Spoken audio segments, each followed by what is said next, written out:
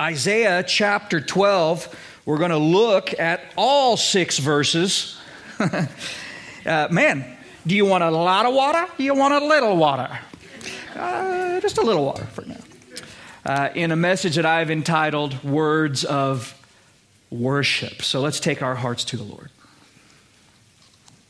Father, we just thank you for being with us, for ministering to us, God, and we pray now, God, that you would have your way in us individually, corporately, as a body. Lord, just move and minister in our midst. Just have your way. Give us ears to hear you, God, and that we would respond, as always, appropriately to you, and we'll give you praise. In Jesus' name we pray. Everybody say, Amen. Amen. You know, speaking of Psalms, the psalmist, in thinking upon the might and the majesty of God, he wrote these words. He said, when I consider your heavens, the work of your fingers. Notice they're not the result of the Big Bang or the whatever the case may be. He says, they're your heavens, the work of your fingers, the moon and the stars which you have ordained. What is man that you are mindful of him, and the Son of Man that you would visit him, thinking of the enormity of creation and in the reality of who he is in the context of everything. He concludes the psalm saying, O Lord, our Lord, how excellent is your name in all the earth. In Psalm 86, we read, teach me your way, O Lord, I will walk in your truth. Unite my heart to fear your name. Wow, that's a great prayer, isn't it? Oh, would to God that he would unite our hearts to fear his name. He said, I will praise you, O Lord my God, with all my heart, and I will glorify your name forever. For great is your mercy toward me, and you have delivered my soul from the depths of Sheol, or from the grave. Psalm 139, I will praise you, for I am fearfully and wonderfully made. Marvelous are your works, and that my soul knows very well. What's my point? That wonder leads to worship, okay? Wonder leads to worship. Meditation and contemplation upon what God has done, revelation concerning who God is, will lead to the exaltation of his holy name. Guys, it may be your meditation or contemplation may be over the vastness or beauty of his creation. It may relate to the indescribable work of his salvation, perhaps revelation of his person, insight, understanding to his great mercy, his great love, his unsearchable wisdom, his compassion, forgiveness, holiness, power, and might. But guys, it's the wonder that leads to worship. Well, back in the 11th chapter of the book of Isaiah, he speaks in part to all of the above. Isaiah is given a glimpse into the incoming kingdom, the time when the Messiah will rule and reign upon the earth for 1,000 years. And he gives us insight into his person, a glimpse into restored creation, the restoration, the reconciliation of Israel, the peace that will be experienced under his rule, a time when fear will find no place and the earth will be full of the knowledge of the Lord as the waters cover the sea. You see, chapter 11 brings him to a place of awe and wonder. Any guesses what that leads to in chapter 12? It leads to worship. Let's look beginning in verse 1. And in that day you will say, O Lord, I will praise you. You might underline that. Though you were angry with me, your anger is turned away and you comfort me. You know, as you study the scripture, you come to realize there's really only one interpretation. You go, well, that's your interpretation. Well, listen, no. Honestly, there's only one interpretation to the Bible. And what that means is it only says what it says, and it only means what it means. However, there are seemingly infinite applications, right? One interpretation, many applications. And here in verse 1, the prophet is speaking to the time in which Jesus, coming out of the context of chapter 11. By the way, when you're using scripture, how many of you understand context is everything? I just want to throw that out there because we're finding a lot today, people picking out, nothing new under the sun, but you'll find these posts coming up on social media, all these things where people are picking out little verses and they're taking them out of context and they're creating some kind of position from them, and it's just not true to Scripture. And so, the Bible says that, but that's not what the Bible says. Does that make sense? And people will do this. But here he is speaking to the time in which Jesus will reign over the earth and how Israel will not only have returned to him, but he speaks of how they will respond toward him. He says, in that day, the day that the things of chapter 11 are fulfilled. He says, in that day, Israel, okay, you will say, "O Lord, I will praise you, though you were angry with me. Your anger is turned away, and you comfort me." Well, what is this, though you were angry at me? Nationally, ultimately, you see. It's in Daniel chapter 9, if you're a note taker or whatever the case may be. You discover there in the 9th chapter of the book of Daniel that God has determined 77s, okay, or 77-year periods for the nation of Israel, in which really ultimately all of human history will be summed up. Okay, but it's going to revolve around 77-year periods through the nation, ultimately, as I said, ushering in the summation of life under the present order of creation. Matter of fact, don't jump ahead of me here, Miriam, but I'm going to read to you actually out of Daniel, because I gave them a scripture, but I want to give you another one that precedes it. It's in Daniel chapter 9 and verse 25, just so that you know I'm not making this stuff up. He says, "Know therefore and understand that from the going forth of the command to restore and build Jerusalem until Messiah the Prince," okay, there will be there shall be 7 weeks and 62 weeks, and the street shall be built again, and the walls even in troublesome times. I went ahead and gave you that one. What I wanted to do, sorry, Marion, that was me, was give you the one before where he says 70 weeks are determined for your people and for the holy city to finish the transgression, okay, to make an end of sins, all right, to make reconciliation for iniquity, to bring in everlasting righteousness, to seal up vision and prophecy, and to anoint the most holy. So in other words, all of human history and all of the things that God wants to accomplish prophetically will happen in these 77s. And then, if you want to bring that one back up, Marion, he says, "Know therefore and understand that from the going forth of the command to restore and build Jerusalem until Messiah the Prince," that's key, "there shall be 7 weeks and 62 weeks." In other words, 7 and 62, how many of you guys are pretty good at math? Yeah, me too. Terrible at math. But basic addition, 7 and 62 equals 69, right? 69, what he's telling us is that 69 of the 7-year periods, or if you want to do a little multiplication, 483 years would transpire until the Messiah, or Jesus, would be publicly revealed as the Messiah. You know, we're all into big reveals. You know what I'm saying? He's like, the biggest reveal is coming, and this is when it's going to take place. Now, guys, I'm not going to go into all the detail on Daniel chapter 9. I've taught the book of Daniel. You can find my studies on the app or whatever the case may be. They're free for you.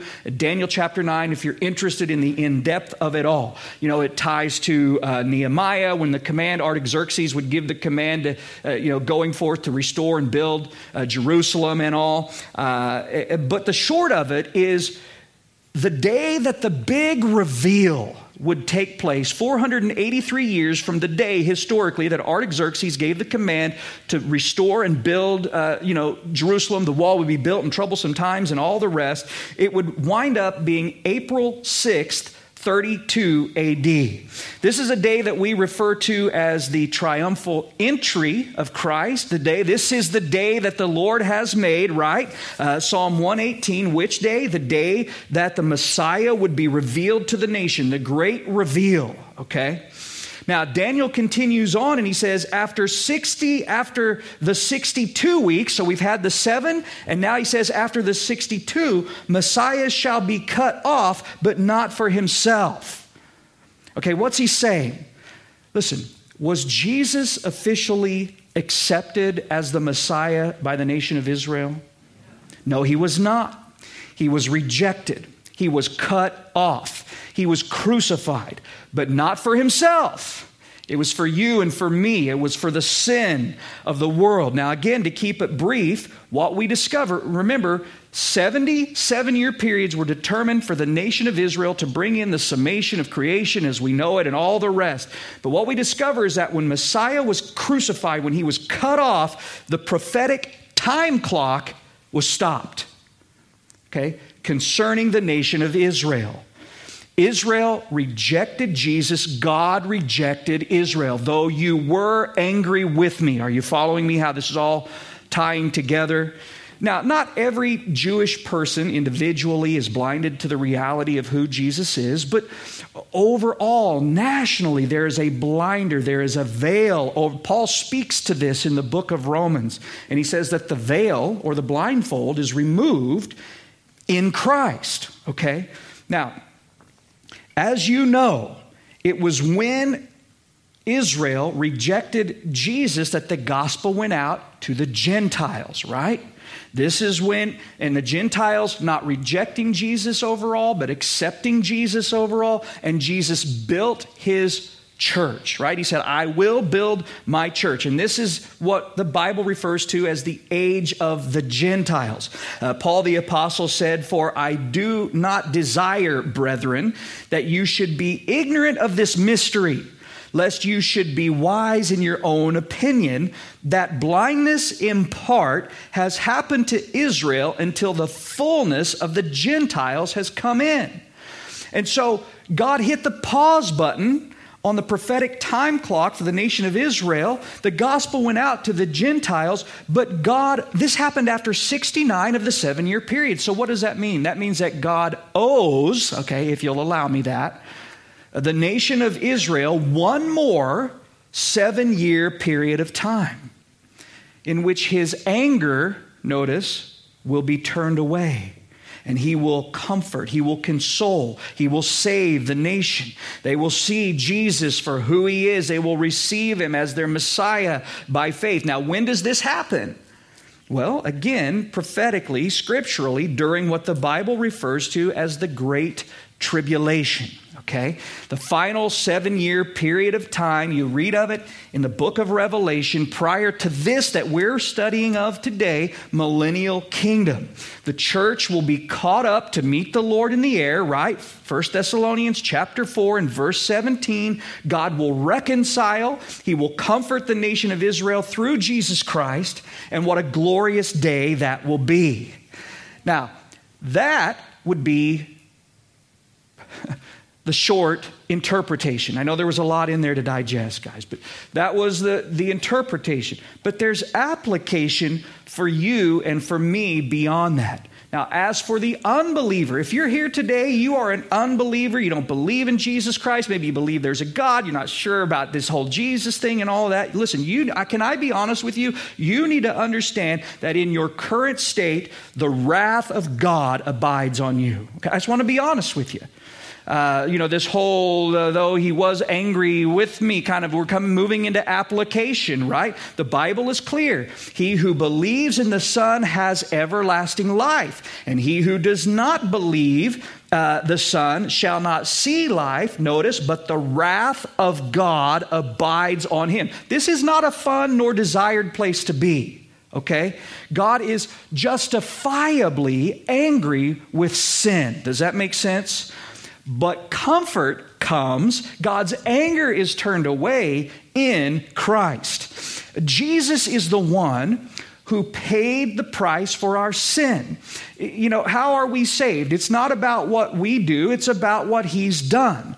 It's through him that we have peace with God, that his anger is turned away. Again, Paul writes, therefore, having been justified by faith, notice, we have peace with God through our Lord Jesus Christ. And can I just tell you that if you've been translated from the kingdom of darkness to the kingdom of light, from condemnation to salvation, from death to life, then like the prophet here, it should resonate in your soul. Oh Lord, I will praise you, right?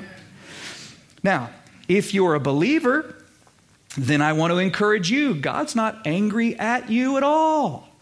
Maybe you feel like, he's been angry at you for something, that maybe perhaps you've done or you've entertained or whatever the case. Now, Satan has plenty of condemnation for you, but let's be clear. God's not angry at you, nor will he get angry with you. You say, well, Pastor, how do you know that?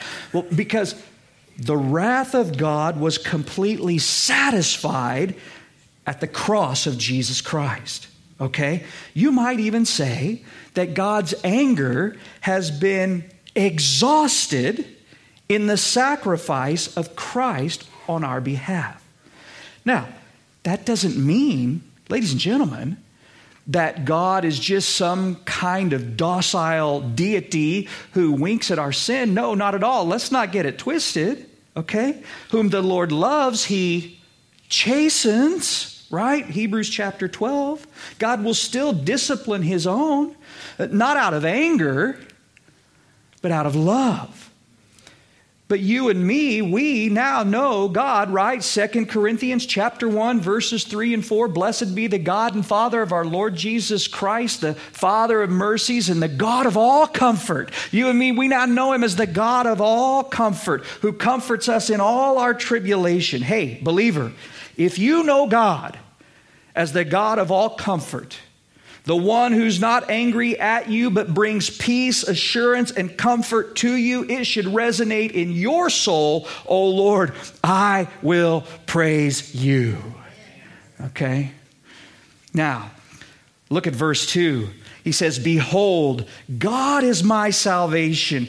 I will trust and not be afraid. By the way, this whole psalm, I pretty much have the whole thing underlined. Just throw that out there now. Instead of saying you could underline this or underline, just underline the psalm, okay? Behold, God is my salvation. I will trust and not be afraid. For Yah, the Lord, is my strength and song, and he also has become my salvation. I love the word behold here in verse 2. When you read the word behold, just think like, what would be a modern euphemism? Check it out, right?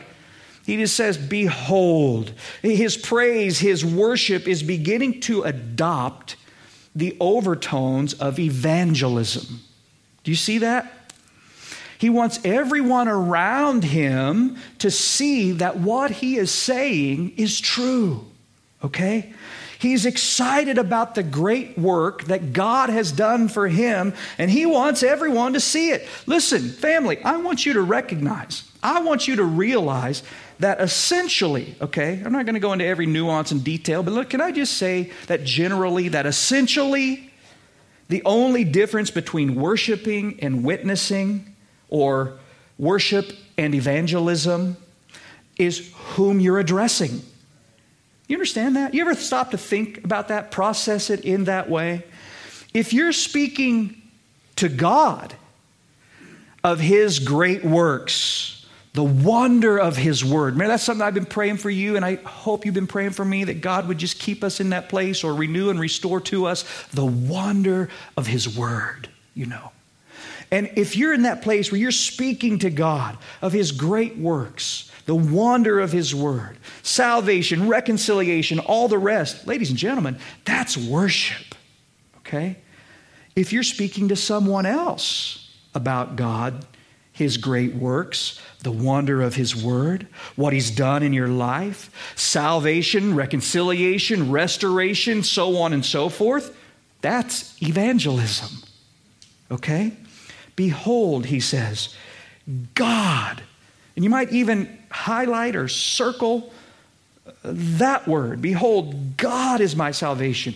I want you to notice that he doesn't say God provided salvation.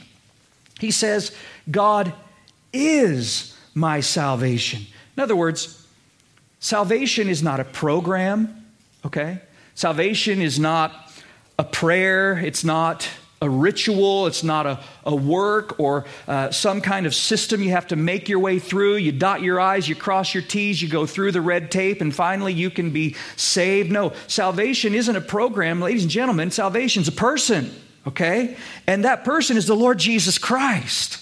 But of him you are in Christ Jesus, who became for us wisdom from God, notice, and righteousness, and sanctification, and what? Redemption.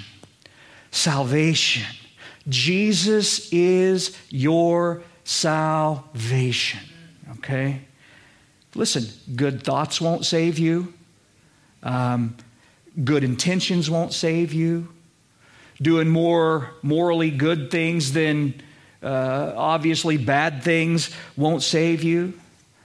Jesus saves you. He is your salvation. God is my salvation. I will trust and not be afraid. What's the take home here? Listen to me. Faith conquers fear. Okay?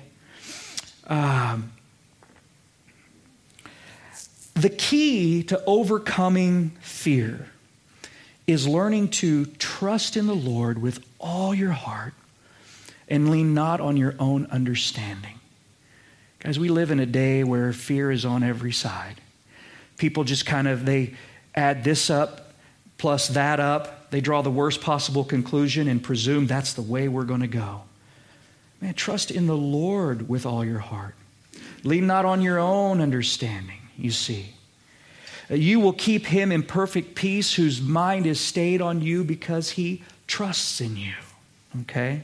Now, within this context, I'm not going to be worried. I can have peace. I can have security and assurance when I know, listen to me, that God is my salvation.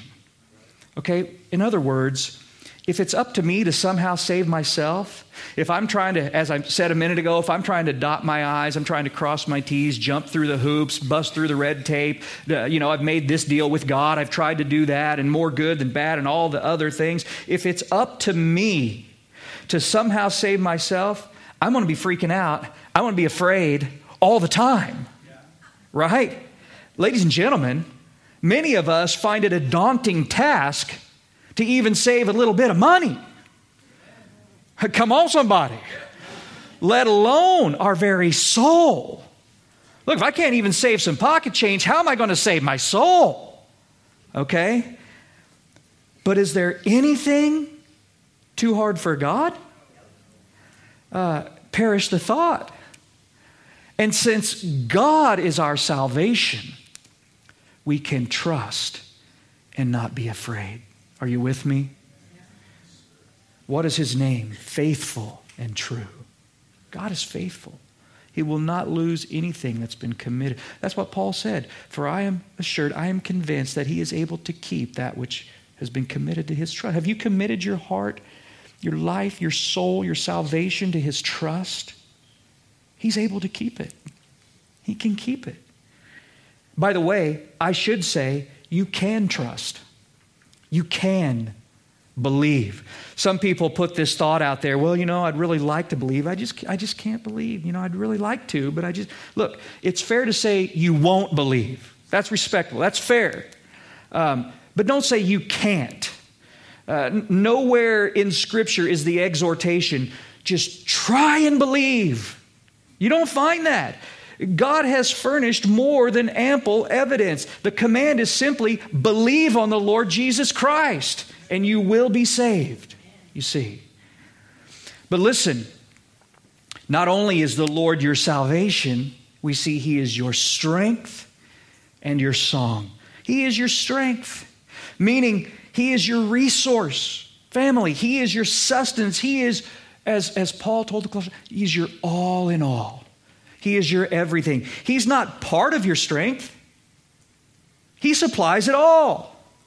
As for you and me, I believe our spirit is willing. Our flesh is weak. Yes? What I will to do, I don't do. Anyone find themselves in that place? What I don't want to do, that I find myself doing. That's what I can provide. But we're more than conquerors through him who has loved us. He is our strength, our song, our joy. He's everything. Okay? Now, look at verse 3. He says, therefore, with joy you will draw water from the wells of salvation. Now, if we lived in an arid, dry, desert kind of land, i.e. Israel, whatever, this verse would take on a much deeper meaning to us. The picture would be of the joy arriving and deriving from a reliable, living, flowing fountain that never runs dry, a truly rare and precious gift. And such is the precious gift of God's salvation. It should bring joy. Look, it's hard for us to read this verse and not think of the illustration that Jesus gave to the woman of the well. How many of you remember that woman at the well scenario where Jesus said, look, whoever drinks of this water, perhaps there he was pointing to the well. She was there to draw, and he asked for a drink. And then he said, if you knew who I was speaking to you, you would ask him for a drink, and he would give you living water, and you would never thirst again. And she says, man, I want that. He said, listen to me. If you drink from this water, I'm telling you, you'll thirst again. But whoever drinks of the water that I shall give him will never thirst. That's John 4 and verse 13. In other words, guys, you can drink all you want from the wells of the waters of this world. Okay? The well of materialism, the well of hedonism, the well of fill in the blank. Right? Whatever it is that your choice may be, I'm telling you, you'll thirst again. You won't be satisfied. Not truly. Not ultimately. And if you're thirsting today, trust me when I tell you, don't go back to those old watering holes. Come to the Lord Jesus. Taste the living waters, drawn from the wells of salvation, and you'll never thirst again. It's in John chapter 7. On the last day, that great day of the feast, Jesus stood and cried out, saying, if anyone thirsts, let him come to me and drink. And he who believes in me, as the scripture has said, out of his heart will flow rivers. The word more literally, torrents, gushing, overflowing, living water. And guys, we might note that there's no limit to God's resource of salvation. There's not just one well, there's many wells. Now, don't be confused. Many wells doesn't mean many ways, okay, to be saved. That's not what he's saying. Picture a great water table underground, just like we have today, but there are many wells drawing from the same source to various places, right? Listen, Jesus is the reservoir of salvation, but you can draw from his resource anywhere at any time. By the way, before we move on, you might note that with joy you will draw. Listen, there is joy in the Lord, man. Some people think that if you're a Christian, you have to be some sort of somber, sour face, never smiling kind of person or something. I mean, it's serious business to be spiritual. But guys, when I survey Scripture and I see people's lives transformed through an encounter with Jesus Christ, man, they jump for joy. The joy of the Lord is your strength. Now, that doesn't mean that we'll never know sadness. I don't want to confuse you on this, or that we can never pour out our struggles before the Lord. What I'm saying is, hey, no somber faces at the Lord's well of salvation. In his presence, there is fullness of joy. If your name is in the book of life, then rejoice in the Lord always. And again, right, Philippians chapter 4, I say, rejoice. Rejoice. Look at verse 4. And in that day you will say, Praise the Lord. Call upon his name. Declare his deeds among the peoples. Make mention that his name is exalted. In other words, having drank deep from the wells of salvation, the worshiper sounds forth the exhortation to praise the Lord. Those rivers of living water overflowing from him, encouraging others to worship along with him, to trust in the Lord. Call upon his name. Family, from salvation to sanctification, whatever our need may be, our help, our hope, our healing is in Jesus Christ. But I love the exhortation here to praise the Lord. It's as if he recognizes that God is worthy of more praise than he can possibly provide himself. You see, he's beckoning to others to join in, to help him out, to collectively, corporately glorify and magnify his name. And look at this. Declare his deeds among the peoples. Make mention that his name is exalted. Now, guys, I believe this applies both in the assembly and beyond the walls of the corporate gathering. Remember this worship/evangelism kind of parallel side by side. They're like first cousins, right? Worship and evangelism, they're very closely related. And we do well to declare God's deeds among the people. Guys, I love it when people inform me of what God has done or what God is doing in their lives. It's edifying for us to hear the works of God, to realize, look, God is still moving. He's still saving people. He's still setting people free. He's still giving people victory. He's opening doors. He's opening eyes. He's changing hearts. He's changing lives. Guys, it stirs us to give him praise. Amen? But beyond these walls, we need to realize, we need to understand that God desires, and might I say has always desired, that we as his people make known to others who he is and what he's done. Okay, are you following me? Yes. Both for us, in other words, who he is, what he's done, both for us personally. This would be your personal testimony, and you don't have to be this scholar, some kind of know-it-all theology kind of a person. You remember the young man who the Lord opened his eyes and he said, look, I don't know. All I know is I was blind and now I see, and Jesus is the one who did that for me. That's all you can say, then praise God for that. Right? But you're declaring his deeds. You're making known what he has done for you personally, but then also what he's done for them in the person, you see, of Jesus Christ. How that all have sinned and fall short of the glory of God. And the wages of sin is death. But Jesus has come and paid the debt he didn't owe because we owed the debt we couldn't pay. Right? How that God demonstrated his own love for us in that while we were still sinners, Christ died for us. Remember, he was cut off, but not for himself. He died for us. And God, now listen, I don't know the whys, W-H-Y, apostrophe S, maybe apostrophe. Is there an apostrophe? If it's the whys, no apostrophe. Thank you. I'm not good with grammar, ladies and gentlemen, if you haven't figured that out by now. But I don't know the whys behind the what that God always chooses to do. He would be much more efficient and effective just to leave us out of the loop and do the work, it would seem.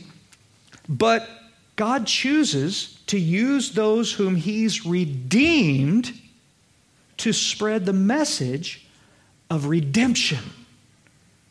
Okay? But here's the deal. Until I have a heart for the lost,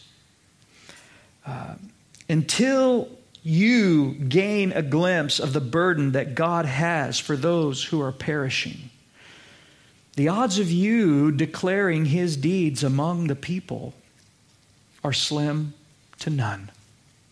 Do you understand what I'm saying? Until it truly bothers, or to use the the biblical word burden, right?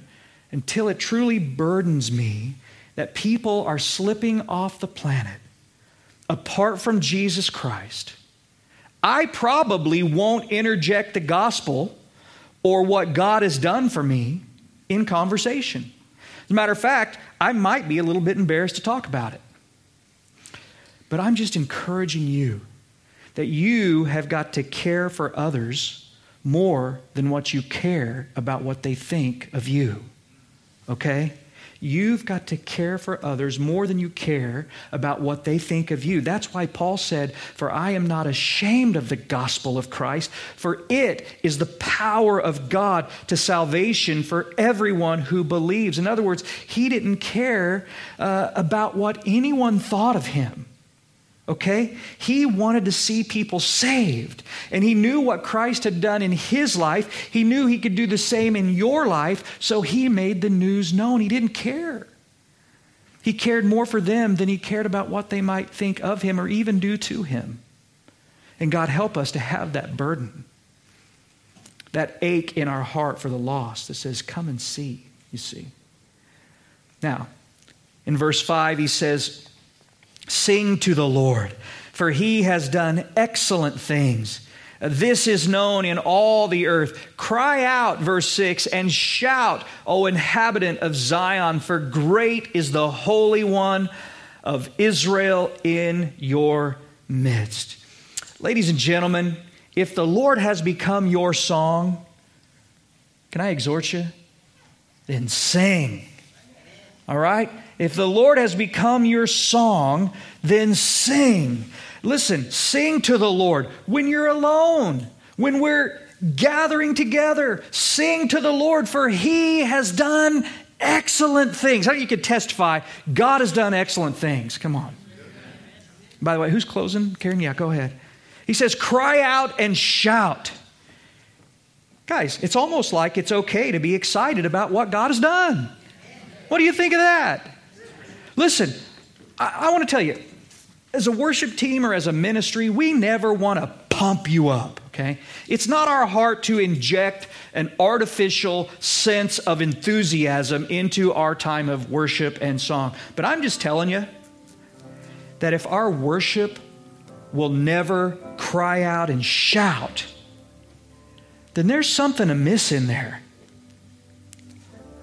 More than not, I would say, we, just humanity, not you specifically, but just generally, we worship in a half-hearted, I guess it's our duty to do this kind of way. And or we wonder when the kind of the song element of worship will be over. Maybe we even come in a little late just so we can move on to the study. Guys, it ought not be. I'm just telling you, exhort yourself after the manner of the psalmist. Bless the Lord, O my soul, and all that is within me. Bless his holy name. Bless that's volition, guys. That's making a cognitive choice. That's exhorting your own soul. Like we talk about occasionally, the preparations of the heart belong to man. You have a responsibility to prepare your heart accordingly when you come before the Lord. Bless the Lord, oh my soul, you see, and all that is within me. Bless his holy name. Why? Why should we praise God so exuberantly, so, might I say, intentionally? Well, we've made mention of several reasons throughout our time, I believe. But Isaiah leaves us with two final reasons for lavishing praise upon the Lord. Number one, because of who God is. He is the Holy One of Israel. God is high and holy and lifted up and worthy of all of our praise. Number two, because of where God is. He's in your midst. God is with you.